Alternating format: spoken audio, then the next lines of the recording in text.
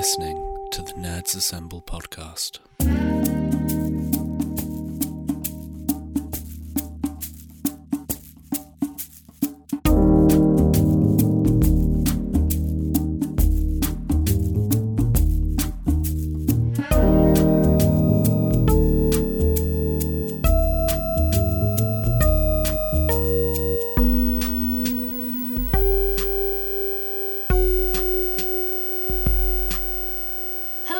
And welcome to episode 300 of the Nerds Assemble podcast. I'm Emily. I'm Paul, aka Retroid. Sorry about the absence. There's been a lot of stuff going on. I think we're going to be calling this episode maybe Outbreak Central. As far as we're aware, no one's had freaking COVID, but everyone has been afflicted in ways that could be, cross-construed with COVID, but nobody can tell because PCR tests aren't a thing for actually confirming the disease anymore outside of particular medical settings. Yeah. Fun times. We could all decide, hey, wouldn't it be a good idea to drive down to Dover in a car and queue? Oh, yes. On the same day. That would be good, wouldn't it? That'd be really good. That would really work out. Dear Lord. But another thing that's been making it hard for us to record episodes, because I have had issues staying up past too much of my bedtime, is because I am pregnant. I am 4 months pregnant at the time of recording, and the first trimester especially was like evenings. Yes, I would like to do things. It's like, here's your energy. It's like, no, you're not having that. Yeah, like just about managed to, obviously, unfortunately make it through work and have a bit of tea and then be like, oh yeah, like I have so many plans to watch, read, play, no. Well, so, you do have a large ongoing project going on. I do have a large ongoing project going on. I got another midwife appointment this week, so that'll be fun. Meant to be having my whooping cough vaccine. For those of you who aren't aware, the hope is that basically if I manage to give the baby breastfeed the baby, antibodies related to the whooping cough vaccine that I've received will pass on to them, because unfortunately babies up to so many months are unable to have a whooping cough vaccine because they're too little. Yeah. But they could still catch it, and of course it could still be incredibly dangerous for them to catch it. So I'm not looking forward to that, but I'm doing it. Taking one for the team. Taking one for the team, basically. The team that you cannot escape for another few good months yet. Yeah, the baby's due at the start of January, so New Year / really Christmas could get interesting. It's like Paul's already aware of the fact that he can't drink over Christmas and New Year's. Like, there's no point. Is it constantly on call?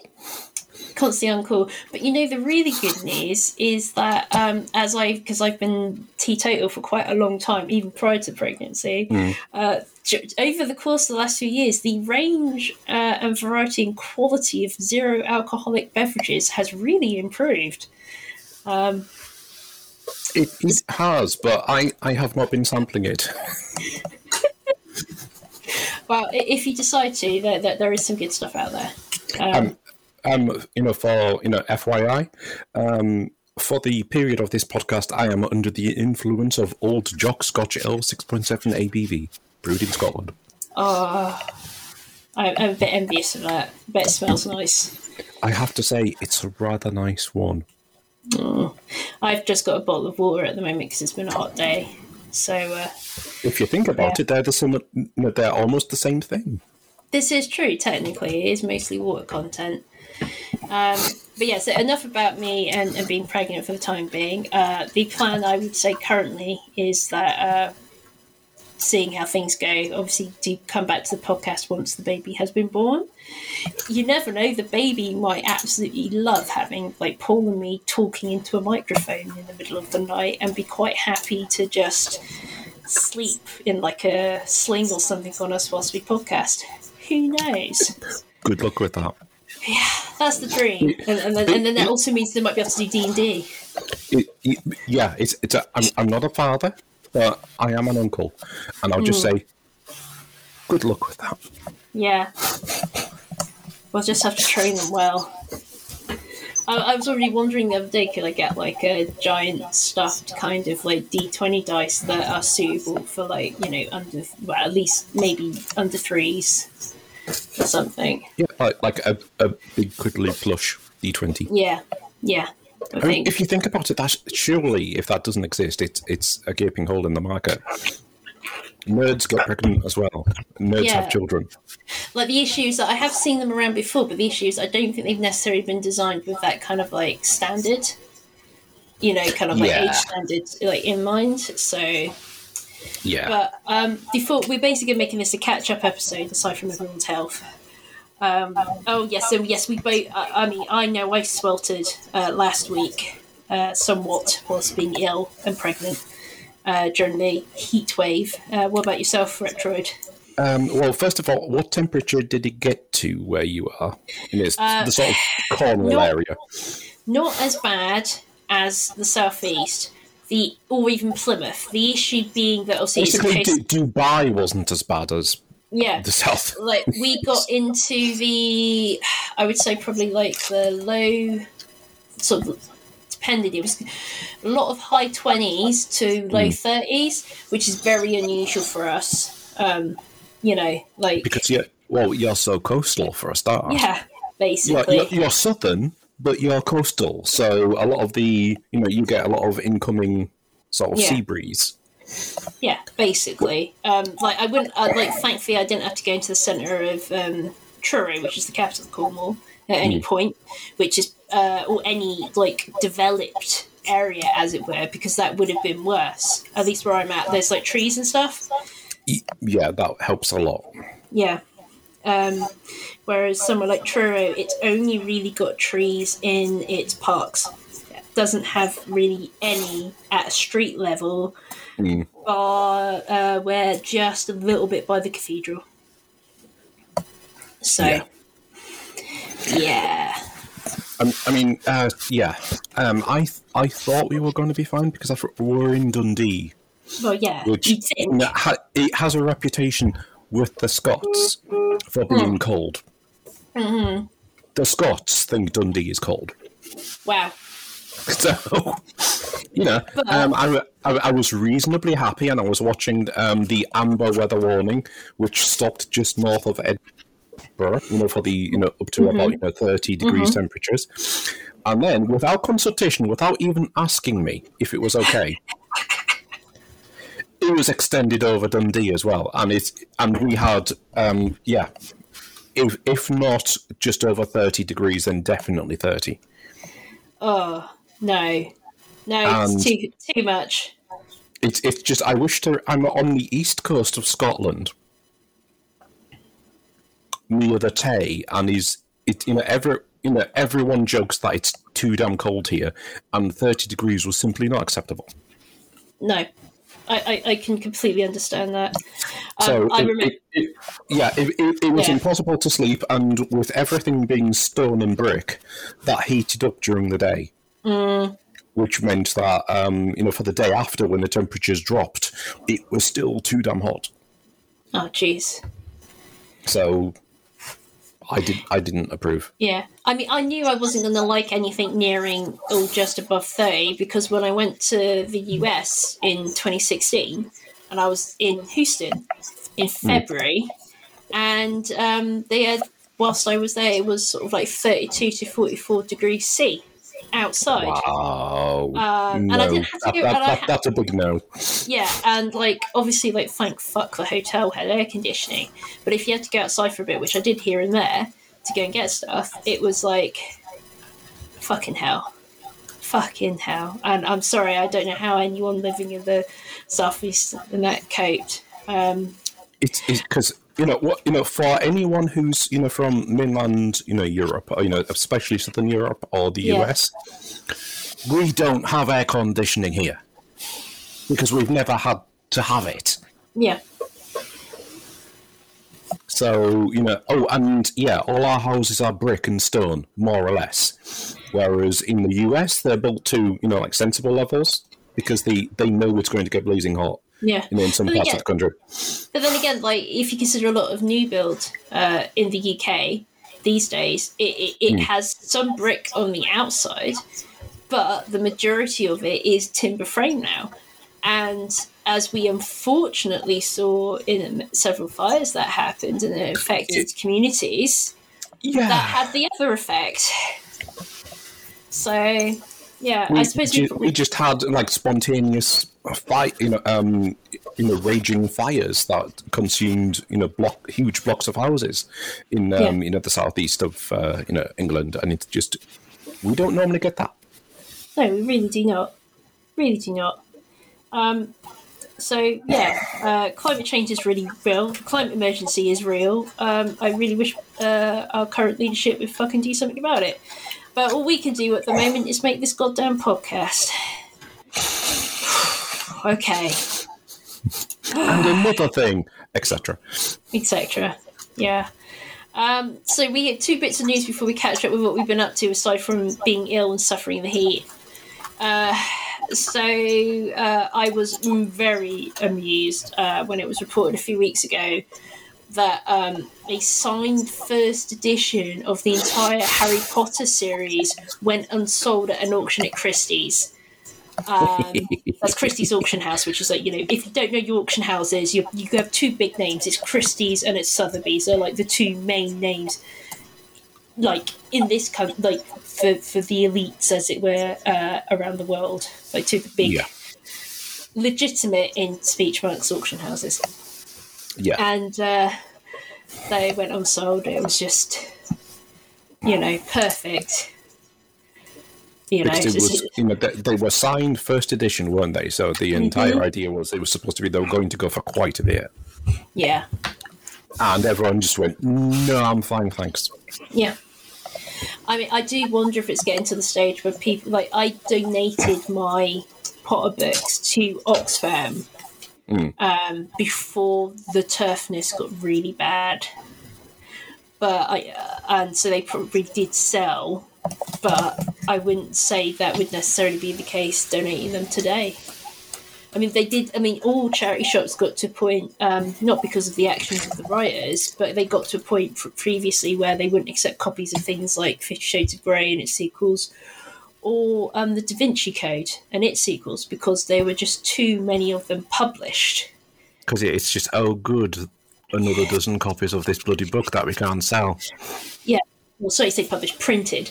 It was like you could build freaking houses at the amount that people tried to donate to charity shops.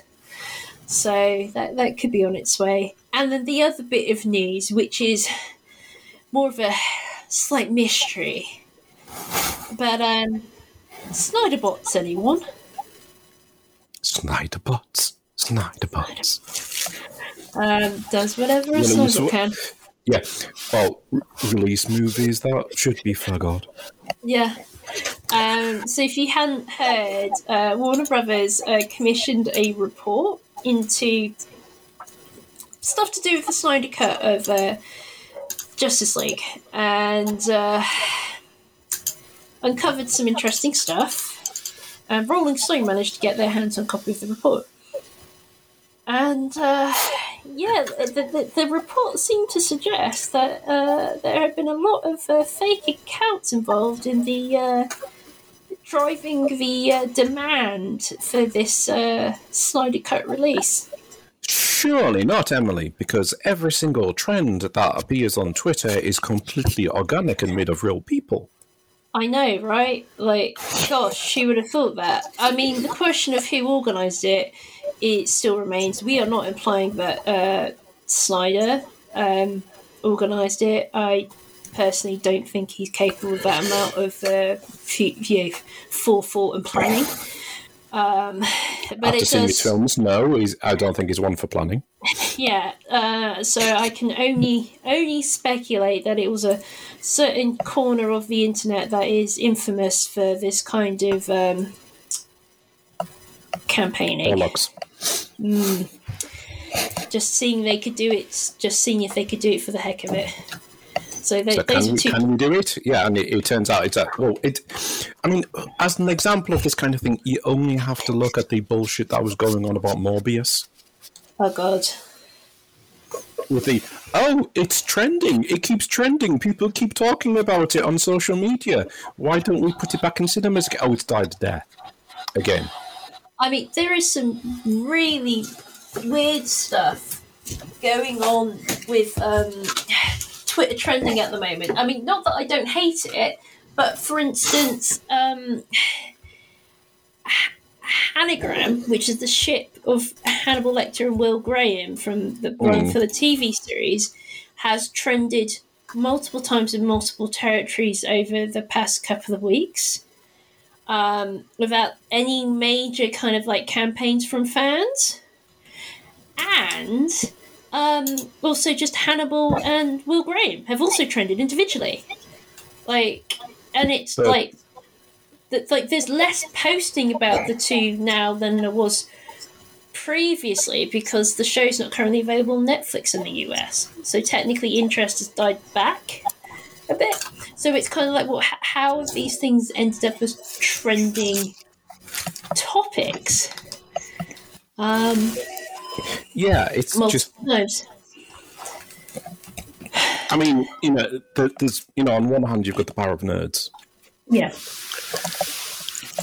But on the other, you've got to think that there's, there are people who just find it funny to see if they can get a thing happening. Yeah. But like I said, there hadn't been any apparent fandom effort. Like, there hadn't been, like, any pushes for, like, a massive, like, rewatch. I mean, there have been rewatches organised on Twitter by certain, like, there's, like, a couple of, like, leading kind of, like, fandom accounts that are, like, kind of, like, sort of, like, Hannibal News and support accounts sort of thing. But, yeah, like, and it wasn't even the, For You trending segment. It was, like, trending in the territory of the people checking in on trending topics. Yeah. So anyway, so basically, I mean, the Twitter algorithm is all out of whack. Maybe Elon Musk had a point in his refusal to go through with the buyout of Twitter. Is that only accidentally, though? Yeah. Instantly, and I've been horrified by the images created since a bathing photo of him surfaced online last week. Yeah, I wish there was a way to just block a particular image from showing up. Now, you see, the whole thing with that is when you're a billionaire. Come on. Mm. Like, I don't want to body shame, but like it was kind of disturbing. Yeah, it's just when you've got an ungodly amount of money, you can hire someone to do personal training. Yeah, and also it will just help you in the long run. Yeah, maybe Tesla should be concerned about his health. Just because, mind you, I do wonder what would happen with Tesla in the event of his death. Would they actually be better off? I think they would be. Yeah, maybe they would be. Anyway, so what have we been up to aside from me being pregnant, boiling to death, analysing social media trends and auction trends? What have we been up to? Retroid.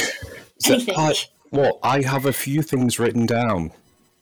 Oh my gosh. I've actually taken notes. Apart from my usual bullshit, which is, fixing old stuff. Oh yeah, can I just ask a minute? Can you just talk through that thing with that floppy drive from the other day, please? Oh, well, basically, Long story short, I own an Atari 8-bit computer and a floppy drive, which a friend bought for me as a present from a charity shop, and another floppy drive came up on eBay, and he was buying it now with the, I can't get this to work, I don't know what's wrong with it, I'm selling it for 15 quid. And let me put it this way, they're worth more than 15 quid. Yeah. So I just thought, well, I don't even have to consider this for long. It's just, 15 quid, I'll have it. Thank you very much. And then I can compare it to my working one. And it turned out that when I opened this new drive up, because I've had it for a few months, so I've just not had the time. I opened it up, looked at the main board, and there's a single chip which is sitting there with a very obviously broken leg. Yeah. And I did more of a dive into this, and I looked it up, and it turns out that is not the chip that comes with that drive. Mm. And as it turns out, because Western Digital, who are still in the drive storage business, yes, they were doing quite a lot of the floppy controllers, the floppy drive controllers, which your oldie styly computers would require to talk to digital media that wasn't a tape deck.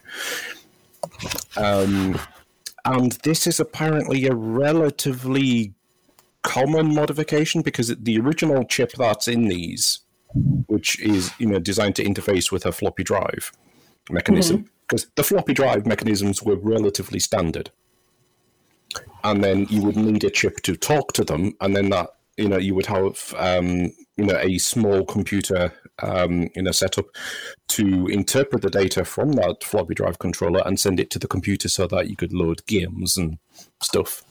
I presume other software other than games existed in the 8-bit days. Yeah. But yeah, it turned out that the chip that was used in these drives, so 5.25-inch floppy drives, single-sided, was a little bit prone to overheating and dying. So some enterprising modders, which is a long-running tradition with computer hardware, especially in the 70s and 80s, early 80s when this came out, worked out that you can use a later version of the of this series of chips, but you have to break the connection on one of the legs, and this particular leg handles the double-sided floppy drives.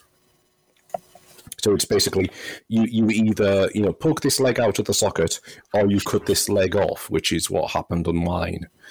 And then that way it can't see the second side of the floppy disk, and it presumes that I must just be half capacity, and therefore it works.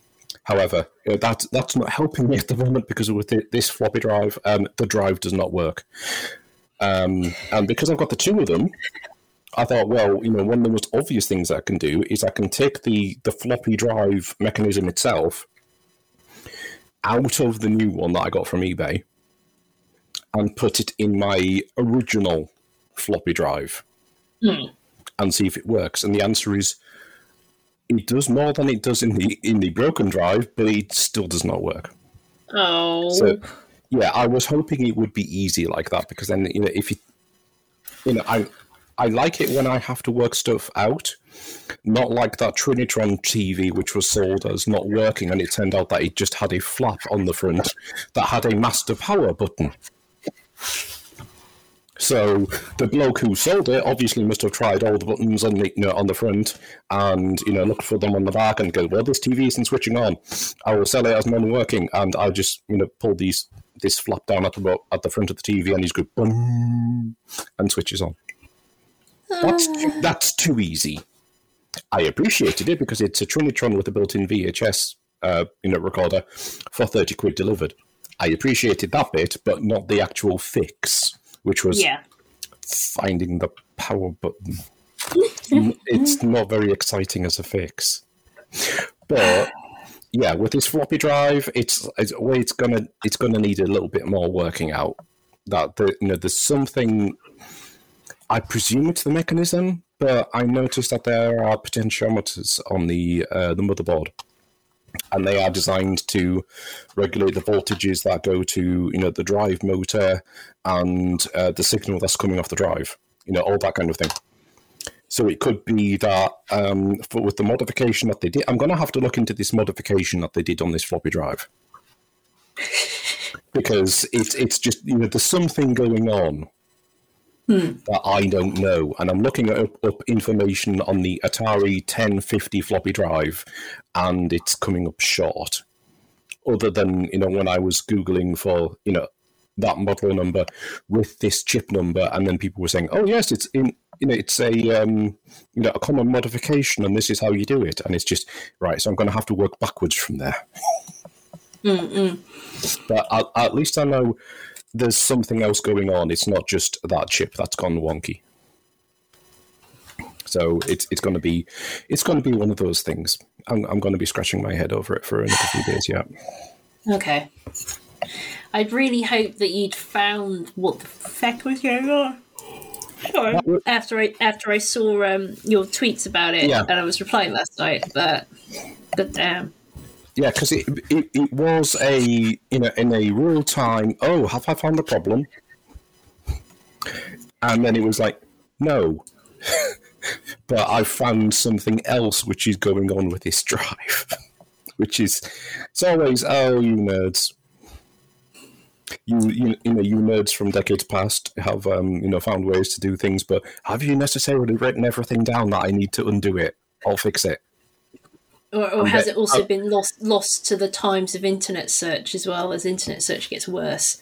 Yeah, it can be difficult to narrow things down because it's all about trying to flog you things. Yeah. But yeah. So aside from that hardware issue, aside from that, and thank you for talking me through that, because I wanted to know more of what was going on.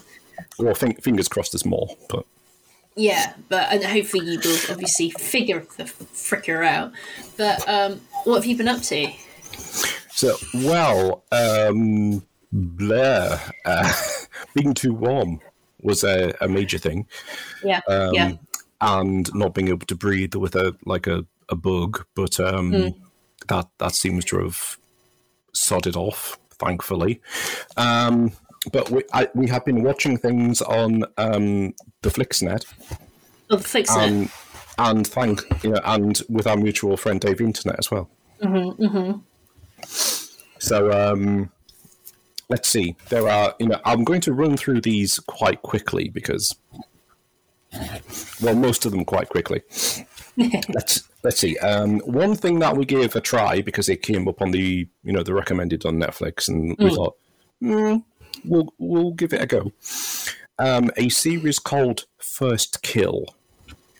Have you heard of this? I have heard of it. Is this the one that's about the vampire hunter versus the vampire and they fall in love? Yes. Okay. I am on the same page then. Yes. I haven't watched it, but I know of it. Yeah, it's a little bit teeny. But then I watched Buffy the first time round, so, you know, I'm not going to judge something based on that. You know, you can get teeny things which are decent. And it sort of messes around a bit with a vampire and the sort of Slayer mythos. But yeah, the gist of it is there's a young lass from a sort of an old money family. And this lass who's from a family who's just moved into the area, still going to the, you know, and they're going to the same high school, and they, you know, it's very clear that the lass from, you know, old money is extremely into this new girl, and by the end of the first episode, it's not a spoiler. You discover that that, you know, the old money is old money because it's a vampire family, and the new family that's moved into the area, you know, the other girl belongs to a traveling Slayer family. So they go around hunting, you know, all the, you know, the various kind of supernatural wildlife that crops up in, you know, in various places, and they've noticed that there's stuff going on in this town. So they go to a high school party, which they do because it's high school. There's always a party, There's apparently. always a party, yeah. They go into the sort of larder thing, and for a bit of a hello, Mrs. Sort of exploratory kissing thing, and it turns out that this the old money lass has a sudden urge to feed because she's reaching the sort of age of maturation for her type of vampire. And so she bites the Slayer, who then stakes her. Uh-oh. And spoiler, because it would be a very short season otherwise, it turns out that if you're pure blood vampire, from the old original vampire lineage, then you can't be staked, but it just hurts. Oh. So you have the situation where she's, well, I still like this lass, but she staked me, which is rude. And you have Slayer lass, who's, well, did I fuck up? Was this is supposed to be my first kill? Because you see that they're clever there. That's where the title of the series comes from, because it's supposed to be the vampire's first kill, where they have their first feed, and then they become full vampire and sort of blossom into their vampiness. And it's the Slayer's. She's not actually killed anything yet. So they're both after the first kill, just diametrically opposed. And after that, it's trying to work shit out, and it largely works. It's a little bit teeny. It takes some, there are some things where it kind of rewrites the vampire mythos. Thankfully, no one is shiny. But that is a relief. So that's a relief. But yeah, it's kind of a, if you're wanting something that's a bit Buffy, then it's a sort of a fluffy, non-offensive series. It's not by any stretch. It's a, oh my god, I'm glad this got made. But it's perfectly watchable genre TV. Yeah. Which is, yeah. Sometimes that's all you want. Just to bring it up because it's related, but I did see the Comic-Con trailer. I think it's Comic-Con trailer. It's only come out recently. It could have been Comic-Con for the new Interview with a Vampire TV series that AMC's putting out. I had kind of heard a whisper about that, but I've not looked up anything. So yeah, so there is a trailer now. There is a trailer now. It looks interesting. They haven't necessarily chosen characters that look as described by Anne Rice in the novels, which to me is fine. Like, I'm not hugely attached to the novels for the Vampire Chronicles, so... But yeah. It does look like it's going to be bloody and messy, which, considering it's AMC making it, you would hope it wouldn't be like some kind of teen thing. And if we consider the fact that if it was the original Interview with a Vampire film with Pitt and Cruz, when that came out, I think that was an 18. So, Although I still find it a little bit weird that, watching stuff like, Walking Dead, also on AMC, obviously. Yeah. They're a little bit weird about, language. So it's you can have the rotting dead feasting on each other and on living people, but no one says fuck. Which clearly they would. All the time. Well, I would be saying it all the time if I was in not vampire, but if I was in a zombie walker world. I mean, you'd either be going fuck, or shit. Yes. Or a combination of the two. A combination with other words sprinkled in. Yeah. Because there's the dead are trying to eat you, and it's bad. Yeah. So based on that trailer, I am actually hoping that it isn't one of the Blimmin' AMC things that gets dragged on over to goddamn BT service. Because that's still the situation with Fear the Walking Dead. Yeah, that's why Dave Internet. Yeah.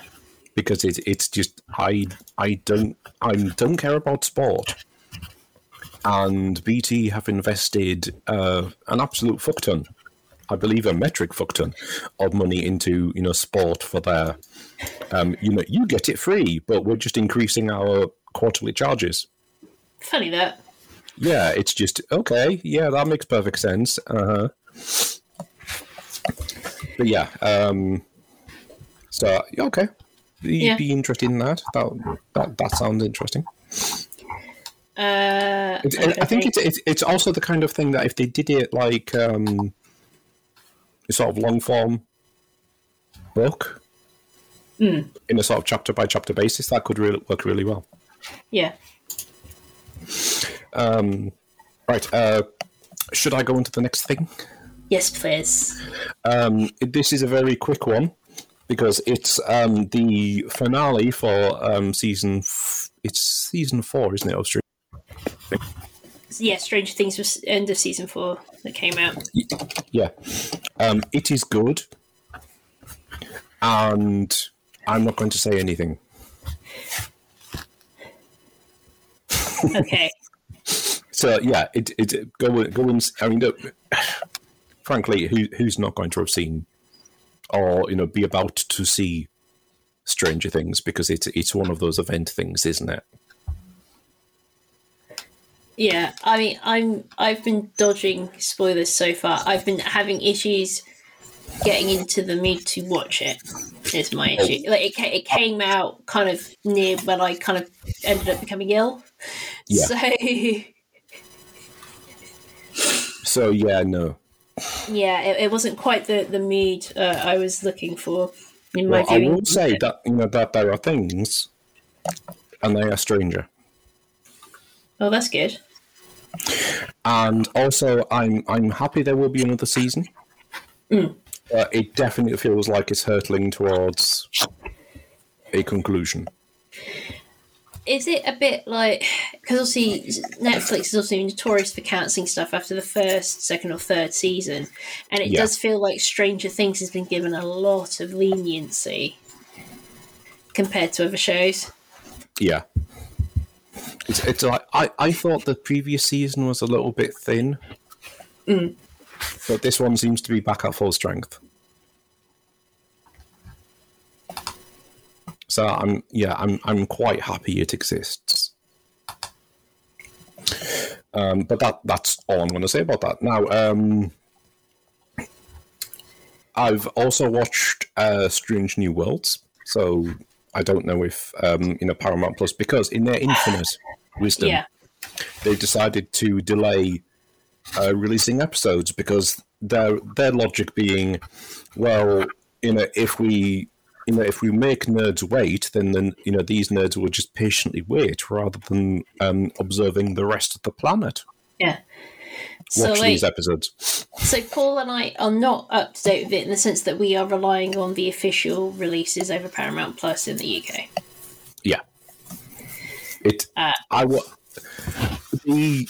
just say, it had one or two slight clanger episodes this season, but by no means. I mean, Hell's Bells. Look at the first season of almost any, season of any track, and there will be much worse. But I've been quite happy with this season, and it's just I was in nerd heaven with the season finale. Okay. I don't know how far behind the UK is, because I'm wondering how far off we are from that. How many episodes is there? I think it's 10 episodes. Okay, so I think we had episode 6 or 7 last week. Yeah. But it's basically some things circle back around from the did you know that a horrible fate awaits Captain Pike? I didn't know, not with all the constant references to it. No, they've been very subtle with that. Incredibly so. Well, it's kind of a what happens if things if he tries to change things, and it directly refers to an episode of the original series, and I was very pleased with what they did with it, because it's just we were watching it. I know the original series like the back of my hand. Yeah. And my other half was, well, I kind of remember it. But I was saying, you see, what they're doing in here now is because, they do this, and you go, see what they've done. So it's, it's proper nerd fodder for anyone who's watched the original one, but you do not need to have seen the original episode. That's good. Which I believe it's called Balance of Terror. The original series episode. But yeah, it's just, it's what if things were slightly changed in Pike's favour. Okay. But yeah, not going to go any further into it other than, this is an example of why I really like this series, because they dive really into the sort of nerd lore. So they know exactly what they're doing with it. So on to my next one, which is a series that I hadn't really heard anything about, but it's another one from AMC. Mm. So it may end up included in one of their deals, like either on BT or bought by someone else. But it's a series called Dirty Black Bag. Dirty Black Bag. Yes. Okay. It is a Western. And it feels quite authentic to what a Western would be. It's set in a tiny former gold rush town, which the gold has disappeared. Yeah. So it's the people trying to eke out the existence there. The Dirty Black Bag, the titular Dirty Black Bag, is one carried by a bounty hunter who enters the town, in which he carries his way of collecting bounties, which is to say, severed heads. It gets to be a very dirty black bag. But there's all kinds of... First of all, it's amusing how many Brits there are in this. Because one of the main characters is played by guy who played Preacher. And also young Stark, father. I can't remember his name. Useful, isn't it? But it's got several Brits who even if you just watch British TV, you will recognise. And it's just okay. This is a little bit weird because they're all putting on American accents and doing very well at it. But there's all kinds of trajectories which merge by the end of the season. It's very good. I would say see it if you get the opportunity. It is a Western.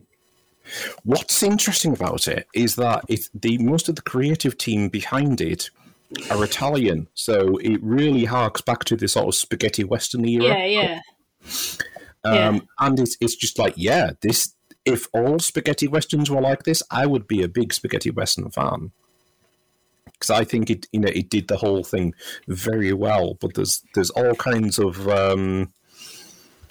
old scores to settle, relationships which will catch up, and there's also an overarching.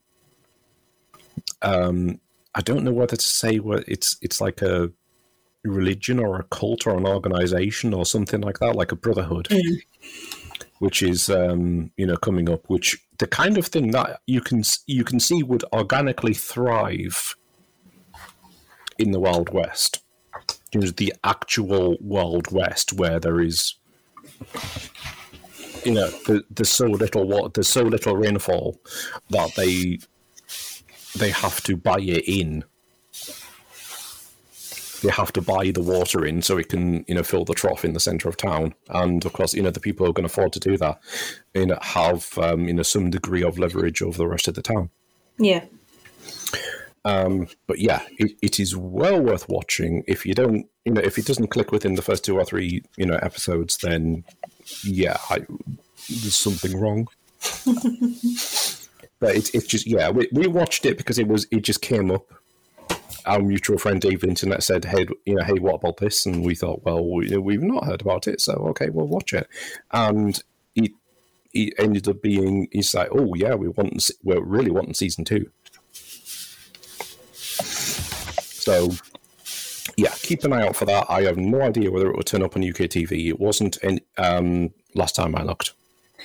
I mean, that's like the same with like HBO's Our Flag Means Death, which, if you connected to fandom Twitter, it always had so much fawning over it, and it's like, so is somebody going to pick it up? I mean, what we do in the shadows is quite popular.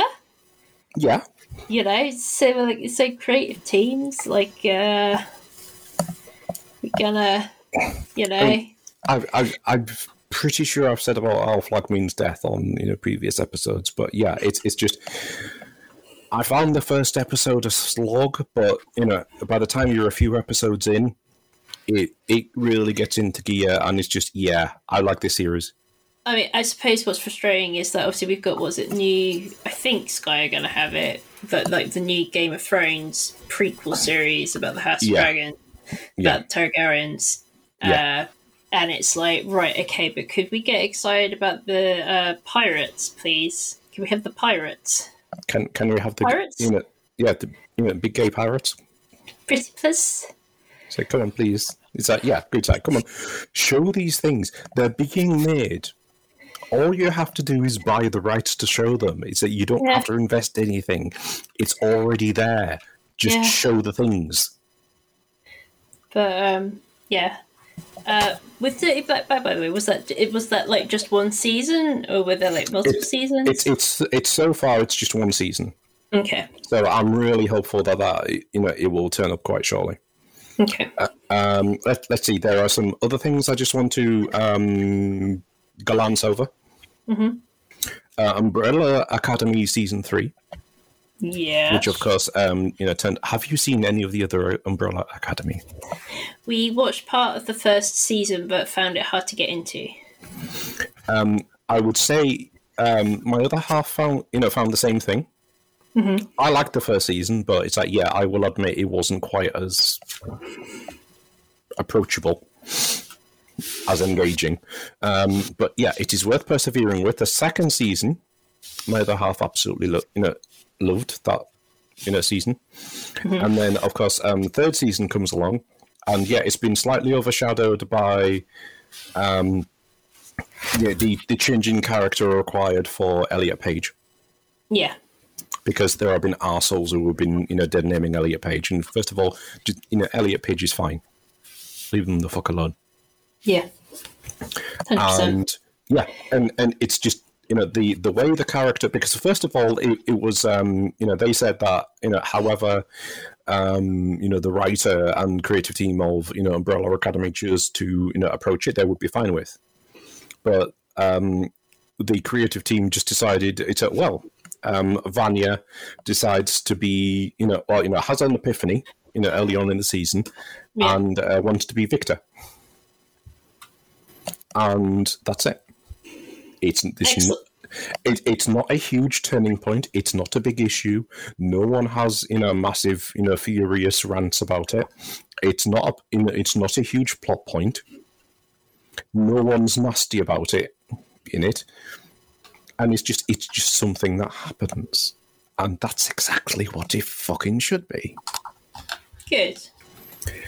As for the story arc, I really like the story for it. The Umbrella Academy finds themselves in a sort of an alternate world where they are not the heroes.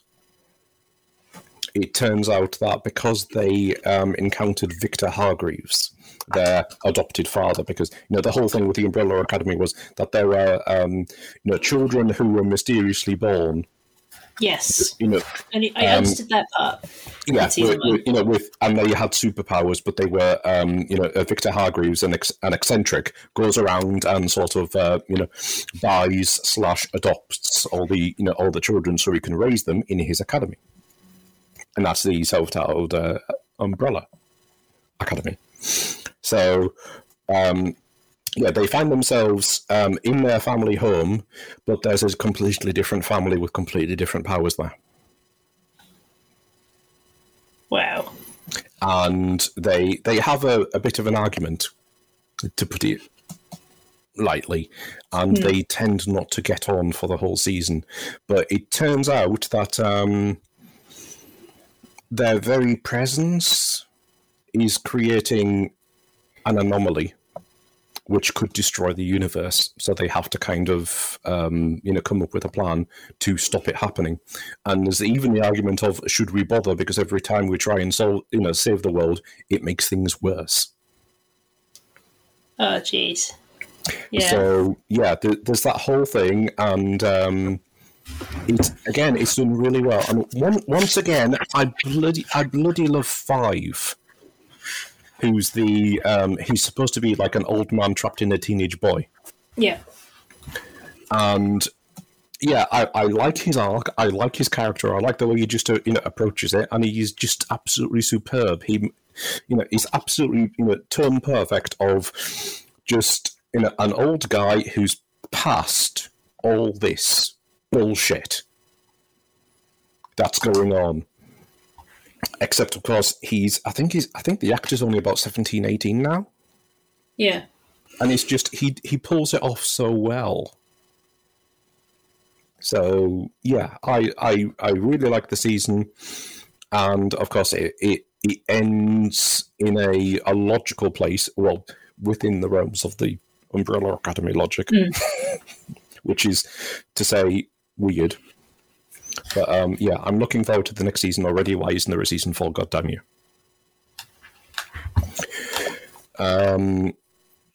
We watched the Netflix Resident Evil series, which dropped. Okay, so that is on my to watch list because the guy or the main lead behind that is someone used to work on Supernatural. Yes, he's good. He gets an opportunity to stretch his legs a little bit more. Sweet. Than he has done in some other series, because he was in Fringe as well, wasn't he? Okay, so... But he gets to flex a little bit more than he has done in other series I've watched him in. So that was good. And I've seen people criticize it for stupid plot points and stupid dialogue and stupid ideas. To which I say it's Resident fucking Evil. Yeah, have they not seen the giant undead vampire lady from the latest game? Yeah, who's impossibly tall with the biggest tits. It's just and lots of people like that. Yeah, they want to be stepped on by her. As we've discussed in previous episodes, and you're bringing up the the plot points or the campness of potential TV shows. That sounds to me like it's in the spirit of the games. Yeah, it's just to be honest, there are certain things that are dragged along. And there are certain, little references they make. They do make some references because I believe at one point someone says something about being the master of unlocking. Which I appreciate that. And also I recognize that reference. I understand that reference. But it's like big, dumb, post-apocalyptic bollocks. But as you know, with Resident Evil, it's complete cobblers, but it has its own internal logic. Good. So yeah, I was quite happy with that. Where I've seen some people really slacking it off, but it's Resident Evil. I went in there knowing it was going to be dumb. Okay. So my question is, ignoring the first Resident Evil film by Paul W.S. Anderson. Which I thought was all right. Or the second one, which was also pretty reasonable, but then the subsequent sequels, if you've seen them, how much more insane than the subsequent sequels is the TV series? Have you seen the CG series? I haven't seen the series. I've seen the 2 films that they've done. At least over the years. Yeah, we've seen them all because for some reason it wasn't planned, but we just sort of, because they were all there, we fell into watching them. See, but you binged a load of Resident Evil. Yeah, we accidentally Resident Evil. And it's like, yeah, this is quite markedly better than several of them. Okay. Well, then... including, what was it, Raccoon City, which was the most recent live-action film? That was quite bad. I mean, if it's better than those, if it's better than the later Anderson films, and if it's also better than the 6th Resident Evil game, I don't think people know they're born if they're complaining about it. I thought you liked that one. I thought that was your favourite. I thought you loved it. I mean, I don't know historically now which episodes of this freaking podcast have me and Paul discussing how much we hate that fucking game. But in case you're newer to this podcast and you didn't know that or you've forgotten, Paul and I hate that fucking game. Yeah. Yeah. From the perspective of someone I played bits of most of the games and most of some of the early ones, and I've watched all the the movies, then it's like, yeah, this is better than most of the movies. Good. It's still really on one or two things, but it's like you expect that. Yeah. Yeah. It's just kind. It's one of the. It's part of the price of the ticket. And it's still, my last one it's still ongoing, and this is one where it's like still, okay. Which is Orville New Horizons, where it's I've said before that I reasonably like the Orville, but there's too much dumb humour that doesn't seem to chime with the series that much. And to me, it feels like they have been able to tone down the dumb humour, and because they're on a streaming service, you've got some episodes that are nearly 90 minutes long. Oh wow. And it's like, I have been seriously impressed with this season. It's just because, for a start, there's a time travel. Stop me if this sounds familiar. There's a time travel episode where they go back to Earth's near future, and they do it a lot better than Picard season 2. Oh, good. To the degree that it's, even though it's, there are things that do not have a lasting consequence. There are issues raised with if you're trapped. If someone is trapped in the past for 10 years, and they make a life for themselves. Yeah. What? Would it be right, if they're happy with that life, to remove them forcibly?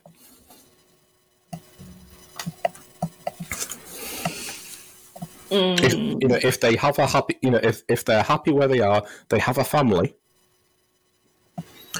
but the law says that you can't leave someone from the future in the past.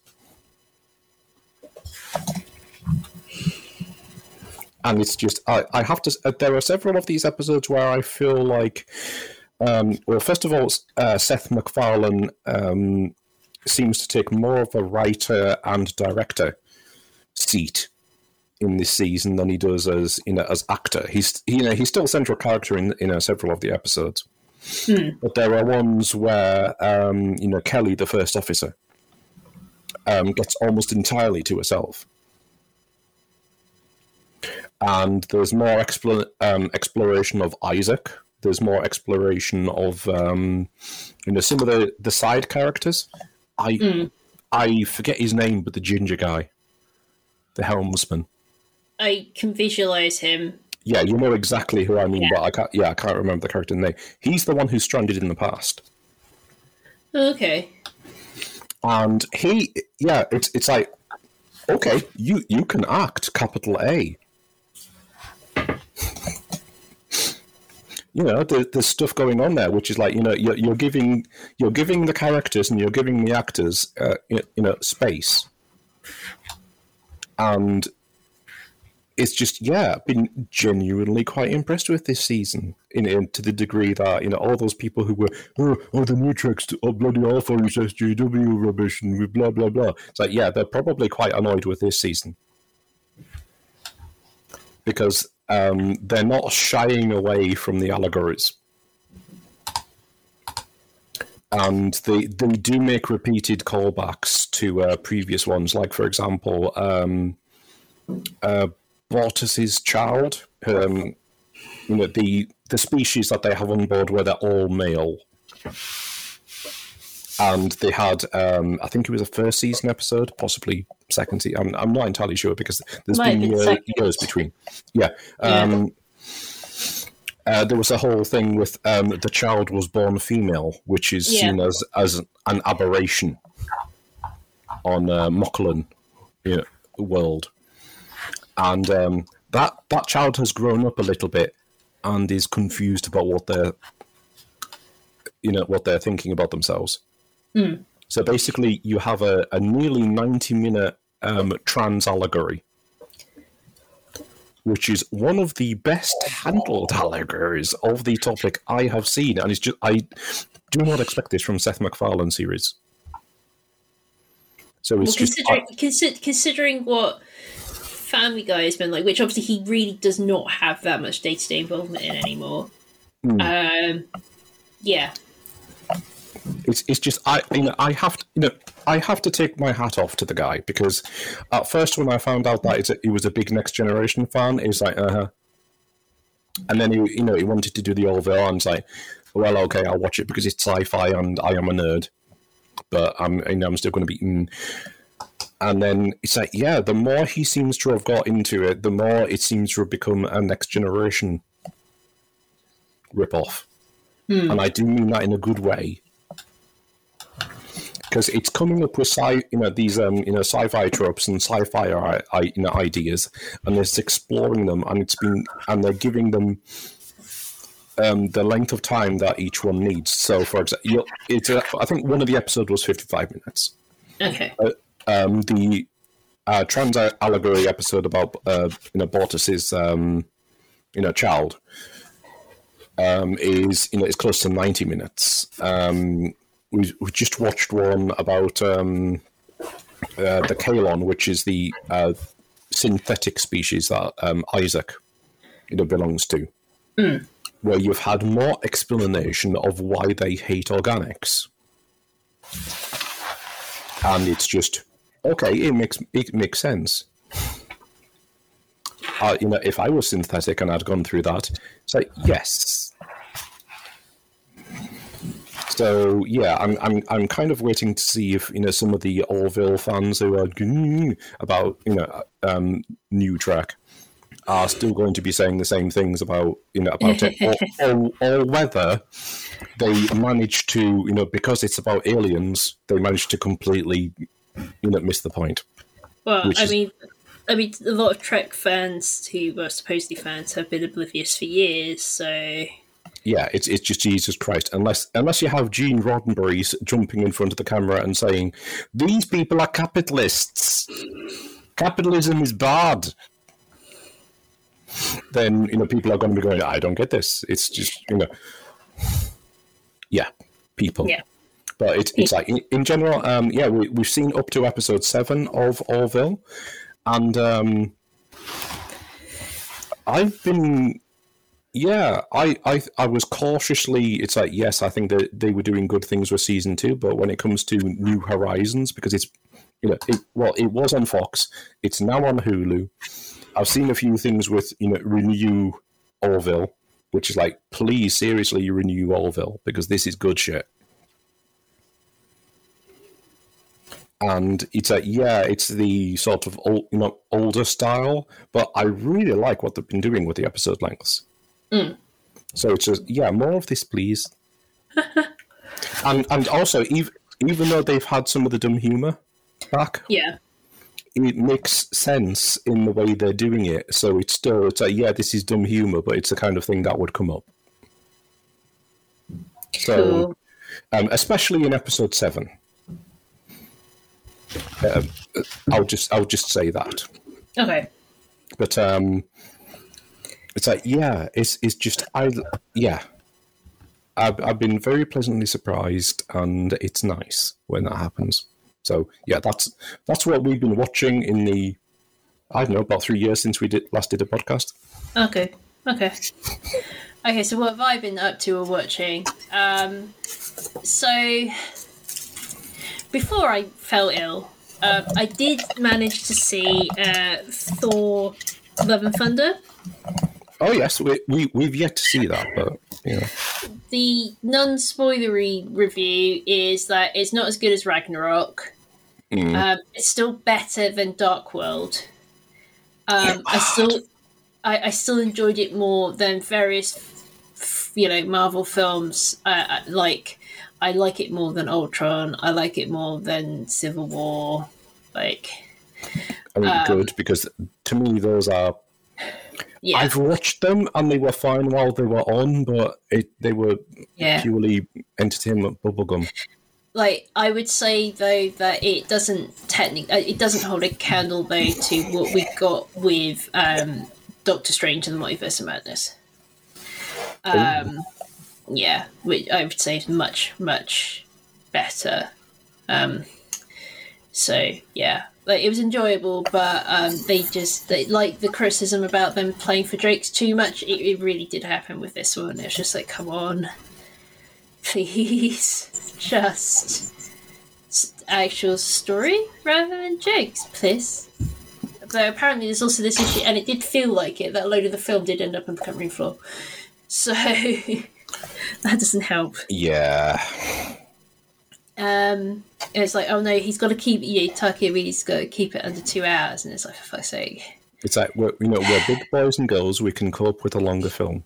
I mean, it's I'm getting really confused at this point because usually you have a reasonable idea from a script how fucking long a film's going to be when you make it. Reasonable idea, give or take, maybe 15 or 20 minutes or something. Yeah. But it's just the fact that this keeps happening with Marvel films, whether they're ones that are done at Marvel and Disney or ones where you've obviously got Sony's got rights to shit. Because it did feel for instance, at the second Venom film and bits of Morbius, there was just massive stuff cutting room floor everywhere. Yeah, I've yet to see Morbius because I don't care. Yeah, it's shit. It really is shit. The only thing with with you saying about normally within a certain amount of time you can feel how long a film is going to be. The only time that I think I've been sort of successfully tricked and I felt it was on purpose with that was Spider-Man. Is it Far From Home? Second or one. Is it the second one? Yeah, Far From Home is the second one. Which it kind of felt like it had a full arc. Yeah. So here's the thing. The thing about the feeling you get with a film as to whether or not it's going to be long or short, and it's a theory that I've had for a while, and maybe somebody's actually articulated this better somewhere, is that if a film has a classic 3-act structure, it, regardless of how long it is, it'll either stay within its welcome or overstay its welcome. But if a film's got a 5-act structure, you get tricked for a while, and there's a chance that it won't overstay its welcome, and it's usually a longer film. Yeah, that would be the Far From Home. Yeah. Yeah. So should we avoid spoilering a film from several years ago? For that particular one, I would say spoilers for Far From Home are acceptable. I would say last year's film would be a bit of a stretch. Yeah, that would be fair. But it's yes. I thought Far From Home did it quite well.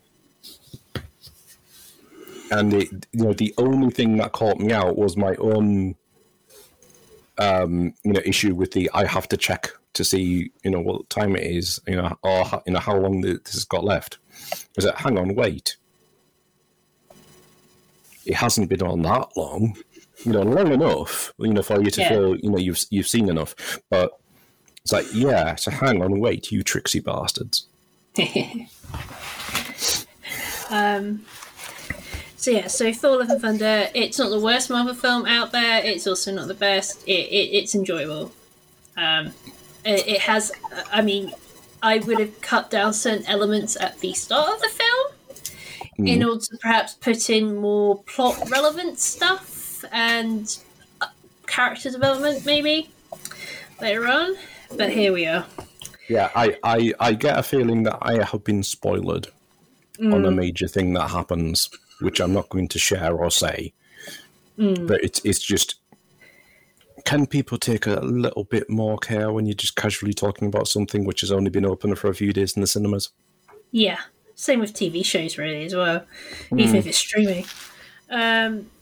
So, other than that, so then whilst I was ill, I didn't feel like doing much because I was ill enough to be signed off work. So, like ill enough to be signed off for them with the initial chest infection I had, and then because of antibiotics versus pregnancy is not the best of things, and I had to take ones I was a bit allergic to because of the pregnancy, I had to then spend last week recovering from the antibiotics. So, yay! So, I didn't feel like I was up to much, so I spent a god-awful amount of time, and I still haven't finished it, but I'm still watching it. I've been watching the US version of The Office. So, like, more than 4 or 5 years ago now, Paul and I did start watching it on Netflix. And we never got to the end. I think we only got to maybe the first 3 seasons in. Yeah. And now I'm on season 4 or 5, I want to say. I can't tell without looking at my Netflix. But I'm really enjoying it. It is... I will never watch the UK version. It's just not happening. But I'm happy enough to watch the US version.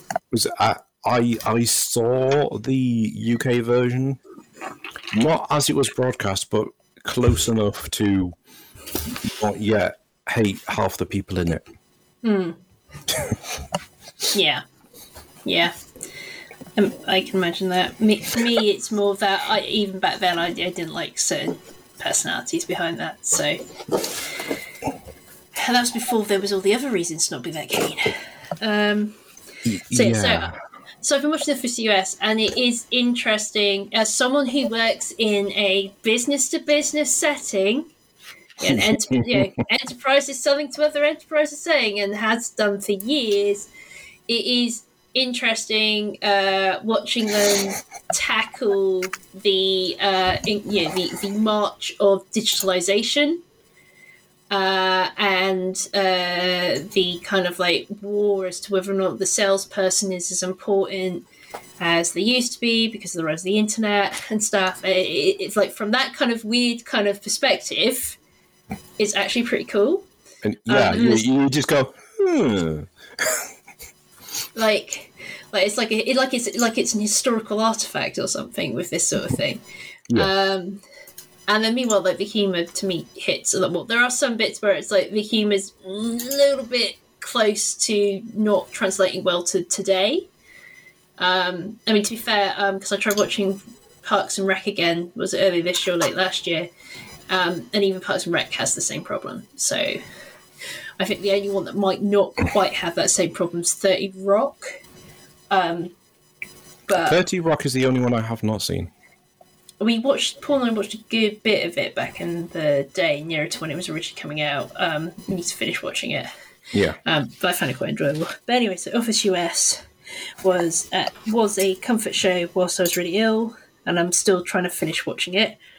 And then, oh, look at that. I ended up playing the Skyrim Anniversary Edition because, of course, if I'm ill, I'm going to play a game that I've spent hundreds of hours on before because I know what the fuck is going on. And Have so you played Skyrim before? just walk into like this barrow completely blind, and I'll know where the Druga are. You're awake. I can sense them, at preternatural level now from outside the video game itself. So it was kind of like, okay, this is cool. So I decided I'm playing a Khajiit for the first time since Morrowind. Yay! Kind of a sneaky type, but with some magic specialization in alteration and illusion. So able to either paralyze people or like evade them via magic. Woo! So that's pretty cool. And obviously I've done Thieves Guild, and it took a while to get through that. Now the thing is, because I'm playing the Anniversary Edition and I decided to enable survival mode, there is no fast travel. So you either have to obviously walk, ride a horse, or get a carriage to go anywhere. Oh, yeah. So this can get interesting. And this means that you certainly complete quests slower, and you really start to think strategically about what the fuck you're doing and where's your home base going to be. Now, I encountered some interesting bugs that have yet to be fixed in 10 years of Skyrim. I do kind of feel like for each and every quest line that they designed for that game, whether it was like a main quest line or a miscellaneous one, because I had bugs coming out of stuff that wasn't in like the additional content that was based off of, was it mods that were done in the creator, whatever that thing was. They should just basically just search each quest and each point in that quest and be like, is this like broken or this is bugged? And they could have probably debugged the game just from information from like random Reddit posts and GameFAQ posts over the years, or like a wiki post. It's just like, oh god. So I found out there was a bug that was introduced with Hearthfire, which is the one where you can build your own place and like have a family. Yeah. Where basically if you try to buy and then outfit for your family fully the home that you can buy in Solitude, which is like meant to be like, it's the nicest pre-built home. Yeah, I know that one. There is no cooking pot in the kitchen. There is just the thing it hangs from. There's no pot on it though. The stuff doesn't actually get properly decorated if you buy all the stuff. Yeah, this is actually sounding quite familiar. And the children's room isn't available, and I had adopted kids, and it was just like, for fuck's sake. So basically, the reason why Solitude, I became really invested in it, and I'm now, when I do go back to playing it, I'm now trying to seek alternative arrangements in Markarth. Yeah. Is because I had moved, because I was in Thieves Guild, I moved my family to Riften. I bought the house in Riften. And then one time when I came back from dealing with either thievery things or dragons or something, I came in and my kids were saying, like, Mummy, it's like scary. The city's scary, basically. Like, I had virtual kids pulling on my fucking heartstrings. I just couldn't deal with it, man. So in the end, as a temporary measure, I moved the whole family all the way back to frickin' Whiterun. Because I was just like, no. That's it, we're all going home. Yeah. But the Whiterun move was only after I found out that trying to do, obviously, like, saving before buying and stuff and outfitting it, that Solitude didn't work. Now, if you're playing in survival mode, it is really freaking important to be able to cook food. Like, you need to be able to cook food. Yeah. And hardly anywhere in Solitude has a cooking pot. So the only cooking pot I was able to find once I became desperate at one point when I wasn't buying a house was in the temple, in the living quarters for the priests. Right. But hardly any of the properties in Solitude have an actual cooking pot. They've got maybe like a pot beside a fire or something, like sat on the side. But it's not a pot you can actually use to cook. You can use it as a storage device, as it almost were. It is a vital difference at the end of the day, isn't it? Yeah. So I gave up on that idea. I, sort of like did a thread on Twitter being like, for fuck's sake about this. And then a friend of mine who lives locally to me basically suggested, hey, Markov should be all right for the kids. So, but then that means obviously I now have to work through quest lines in Markov to get the right to buy property. And it's just like, oh, for God's sake. And of course that included doing that freaking Forsworn freaking mission, which is not the nicest of ones anyway, and you basically unleash like the king of the Forsworn. And I get there's like a whole kind of like colonization type storyline or something going on with that, but at the same time the Forsworn are not particularly nice either, and neither's like the leadership of the city. But anyway, like, it's just both bad as each other. But Yeah. we're going to meet to Markov at some point. So that was me playing Skyrim Anniversary Edition to pass the time for about a week. And then I basically cracked about the sort of after the first week. I was just like, nah, can't do much more. I managed to play and so I actually moved on to another RPG, and I played a couple of hours of it. So I did like the opening sort of like trainee mission, Cyberpunk 2077. Yeah. Have you played that one before? No. I managed to get it incredibly cheap, and so I wonder why. especially on a PS5. And so I was giving it a go. It is because my only other like CD Projekt game I can compare it to is the third Witcher game, which I've only played on Switch. And I am finding at least the control system a lot easier to navigate and remember, because the Witcher system's got really ridiculous. Basically, there's been a lot of work with patches and hub and swapping things around in Cyberpunk, which I haven't played myself because I knew it was in such a state when it came out in the first place.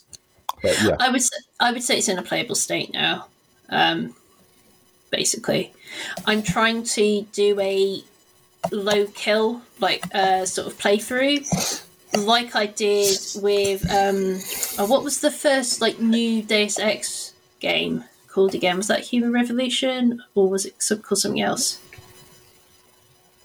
Oh, now you've asked me, because I've got both on Xbone, but I've only played the first one. Whichever was the newer, whichever was the first of the newer games. When I played that, aside from obviously because that was one of the main criticisms of that game, was that you couldn't go stealthy with the boss battles. Yeah. I am trying to do a high stuff game, a low kill game. I think it might be Mankind Divided. Mankind Divided? No, I think Human Revolution's the first one. I can't Google easily at the moment to find this information out. Retroid. Mankind Divided was the first one, and then there's Human. Okay. No, I've got that wrong. I think. Is it Human Revolution first? The new ones. I'm trying to find a because there's the. I'm googling, and there's it's coming up with the original ones, which I'm not part of it.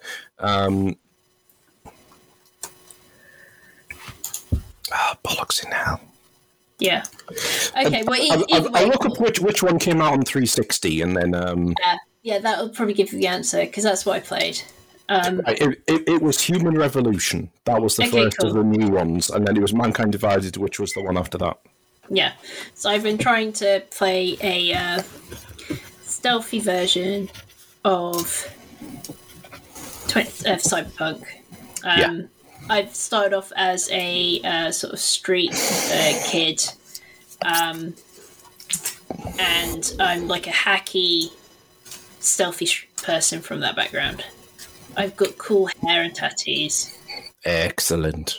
So, actually, to be fair, aside from the dye job, her hair is actually the exact same as mine if I straighten it.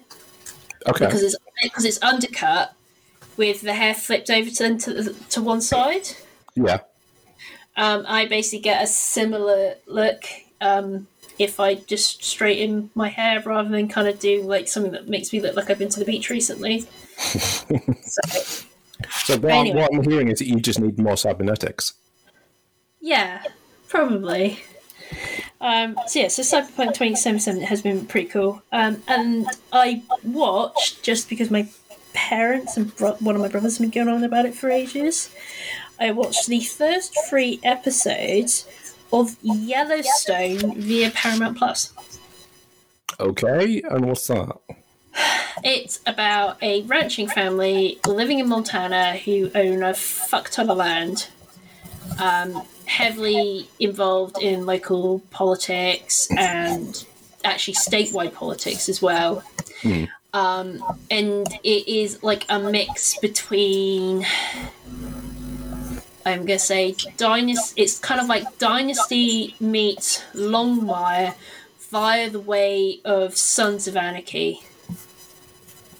Not necessarily because of the outlaw element, but because of the amount of killing and tits that are going on. Okay. And sex, So basically. Yes. And that's just the first 3 episodes. Okay. And there's like 3 or 4 seasons or something like that, maybe 5. It's got who was the Batman in the Tim Burton Batman's Birdman? Is that Kevin Costner? No, Michael Keaton. Michael Keaton. I'm going to double check myself now. I think Michael Keaton plays like the main patriarch.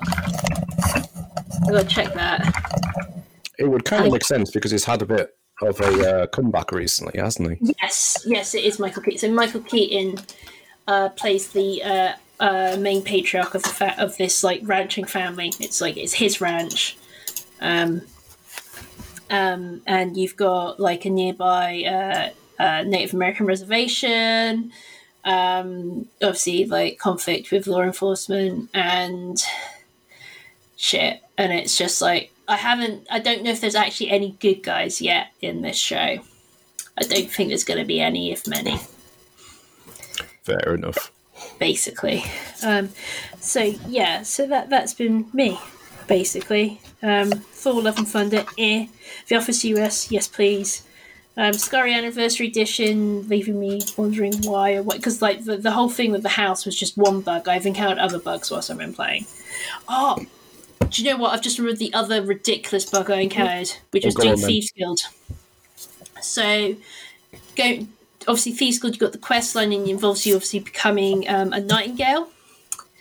Well, in order to, when that whole initiation thing happened in this cave outside of frickin' Riften, could I get the random woman who's turned up after years of hiding because the guy that became the leader of the Thieves Guild after killing the previous leader basically was like being an ass. Well, being a murderous ass, actually. She had to go and activate a thing after some dialogue. Oh, God. When that happens in these games, it's like, She wouldn't go and activate the thing. She would start trying to leave the sanctum. So I had to do a combination. It took me over an hour because there was no coming back from this save because the bug was just innate for some reason. And I'm pretty sure I've done this questline once before and not had this issue, but apparently I know another bug I'll describe for the Anniversary Edition in a second. But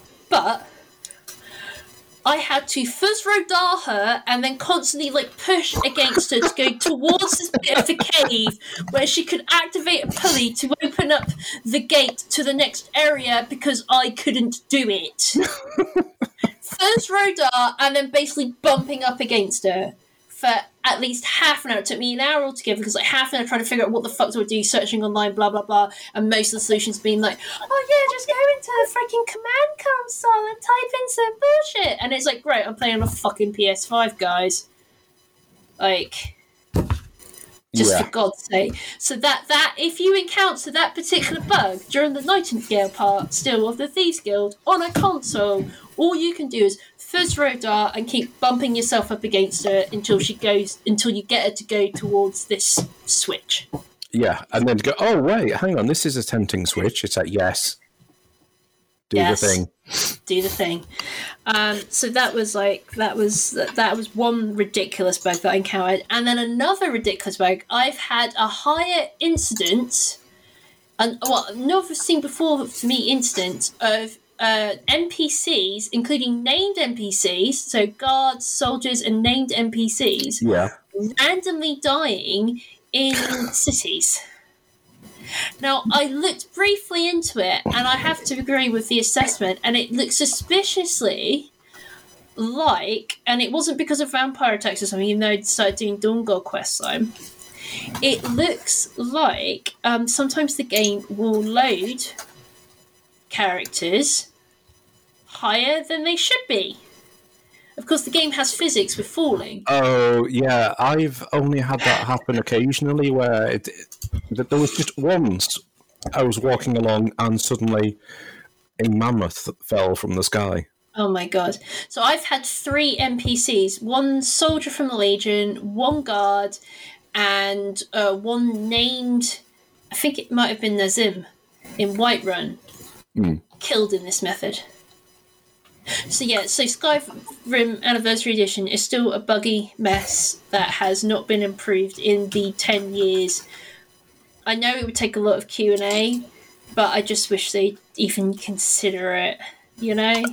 I mean, I've heard a few things about weird shit that, you know, they've encountered, like I described before about the bug earlier on in development where they had the carriage ride, and it was very difficult to repeat, and the carriage would just suddenly rocket off into the sky. Oh my god! And it turned out that because it's open world, because they have random shit happening, and they have to have certain conditions whether some things are destructible or some things are removable, and also what to happen, what to do when certain things happen. So you have 2 indestructible things in the same space, and in this occasion, what would happen is and it took them ages to work this out, but very occasionally a bee would wander in front of the carriage, and because of the priorities that they had in the engine at the time, the engine, took a look, and it's like, well, this is not supposed to be destructible, and neither is this. So therefore, it just flung them away from each other, so they didn't occupy the same space in the engine. Wow. Anyway. It would be a super strong bee that fuss Rodard your carriage at the start of the game. Oh my god.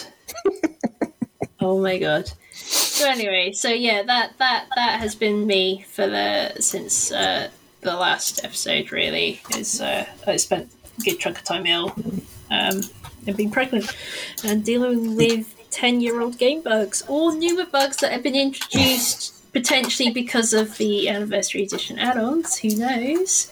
The Hearthfire one, Solitude, was introduced in Hearthfire, so. Oh, that's good. Yeah, have some new bugs, because Bethesda games. Yeah, basically, as far as I can tell, you don't get the bug if you don't have Hearthfire activated. But then the whole point of me trying to have that house was for my family. So, yeah. Helpful. And then at least there was like a plantation you could get, like a farm. Yes. If you solved a murder mystery.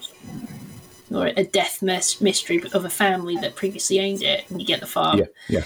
And basically, it's one of the things that's been, it's like a mod creation.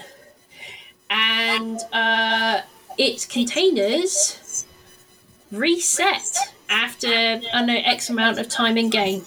And I discovered this much to my chagrin when I lost a whole load of vital food supplies. Thankfully, not non-food items, but at that point, I was like, right, I'm going to go buy the house in Whiterun because I managed to get this for free. And And yeah, I'm just going to come back here because the game, the whole area of this, like, it's on the way to Rorikstead.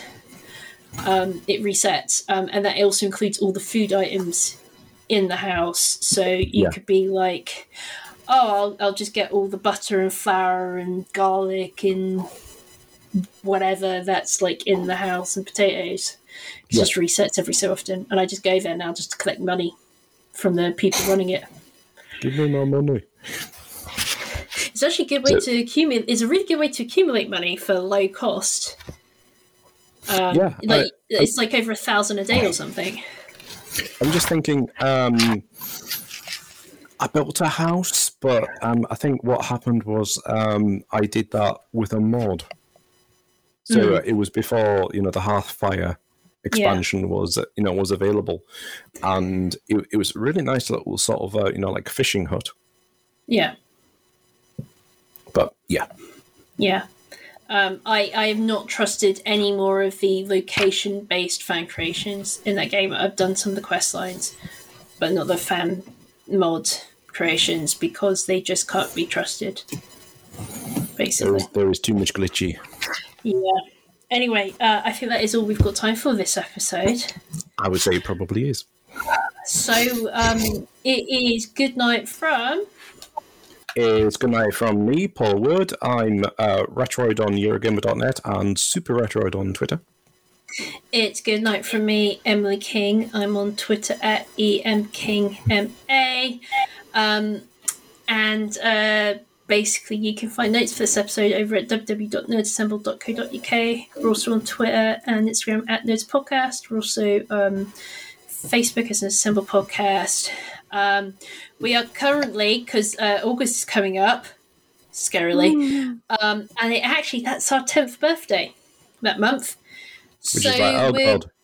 We're currently plotting a bit of an episode where we managed to get all the pulls back.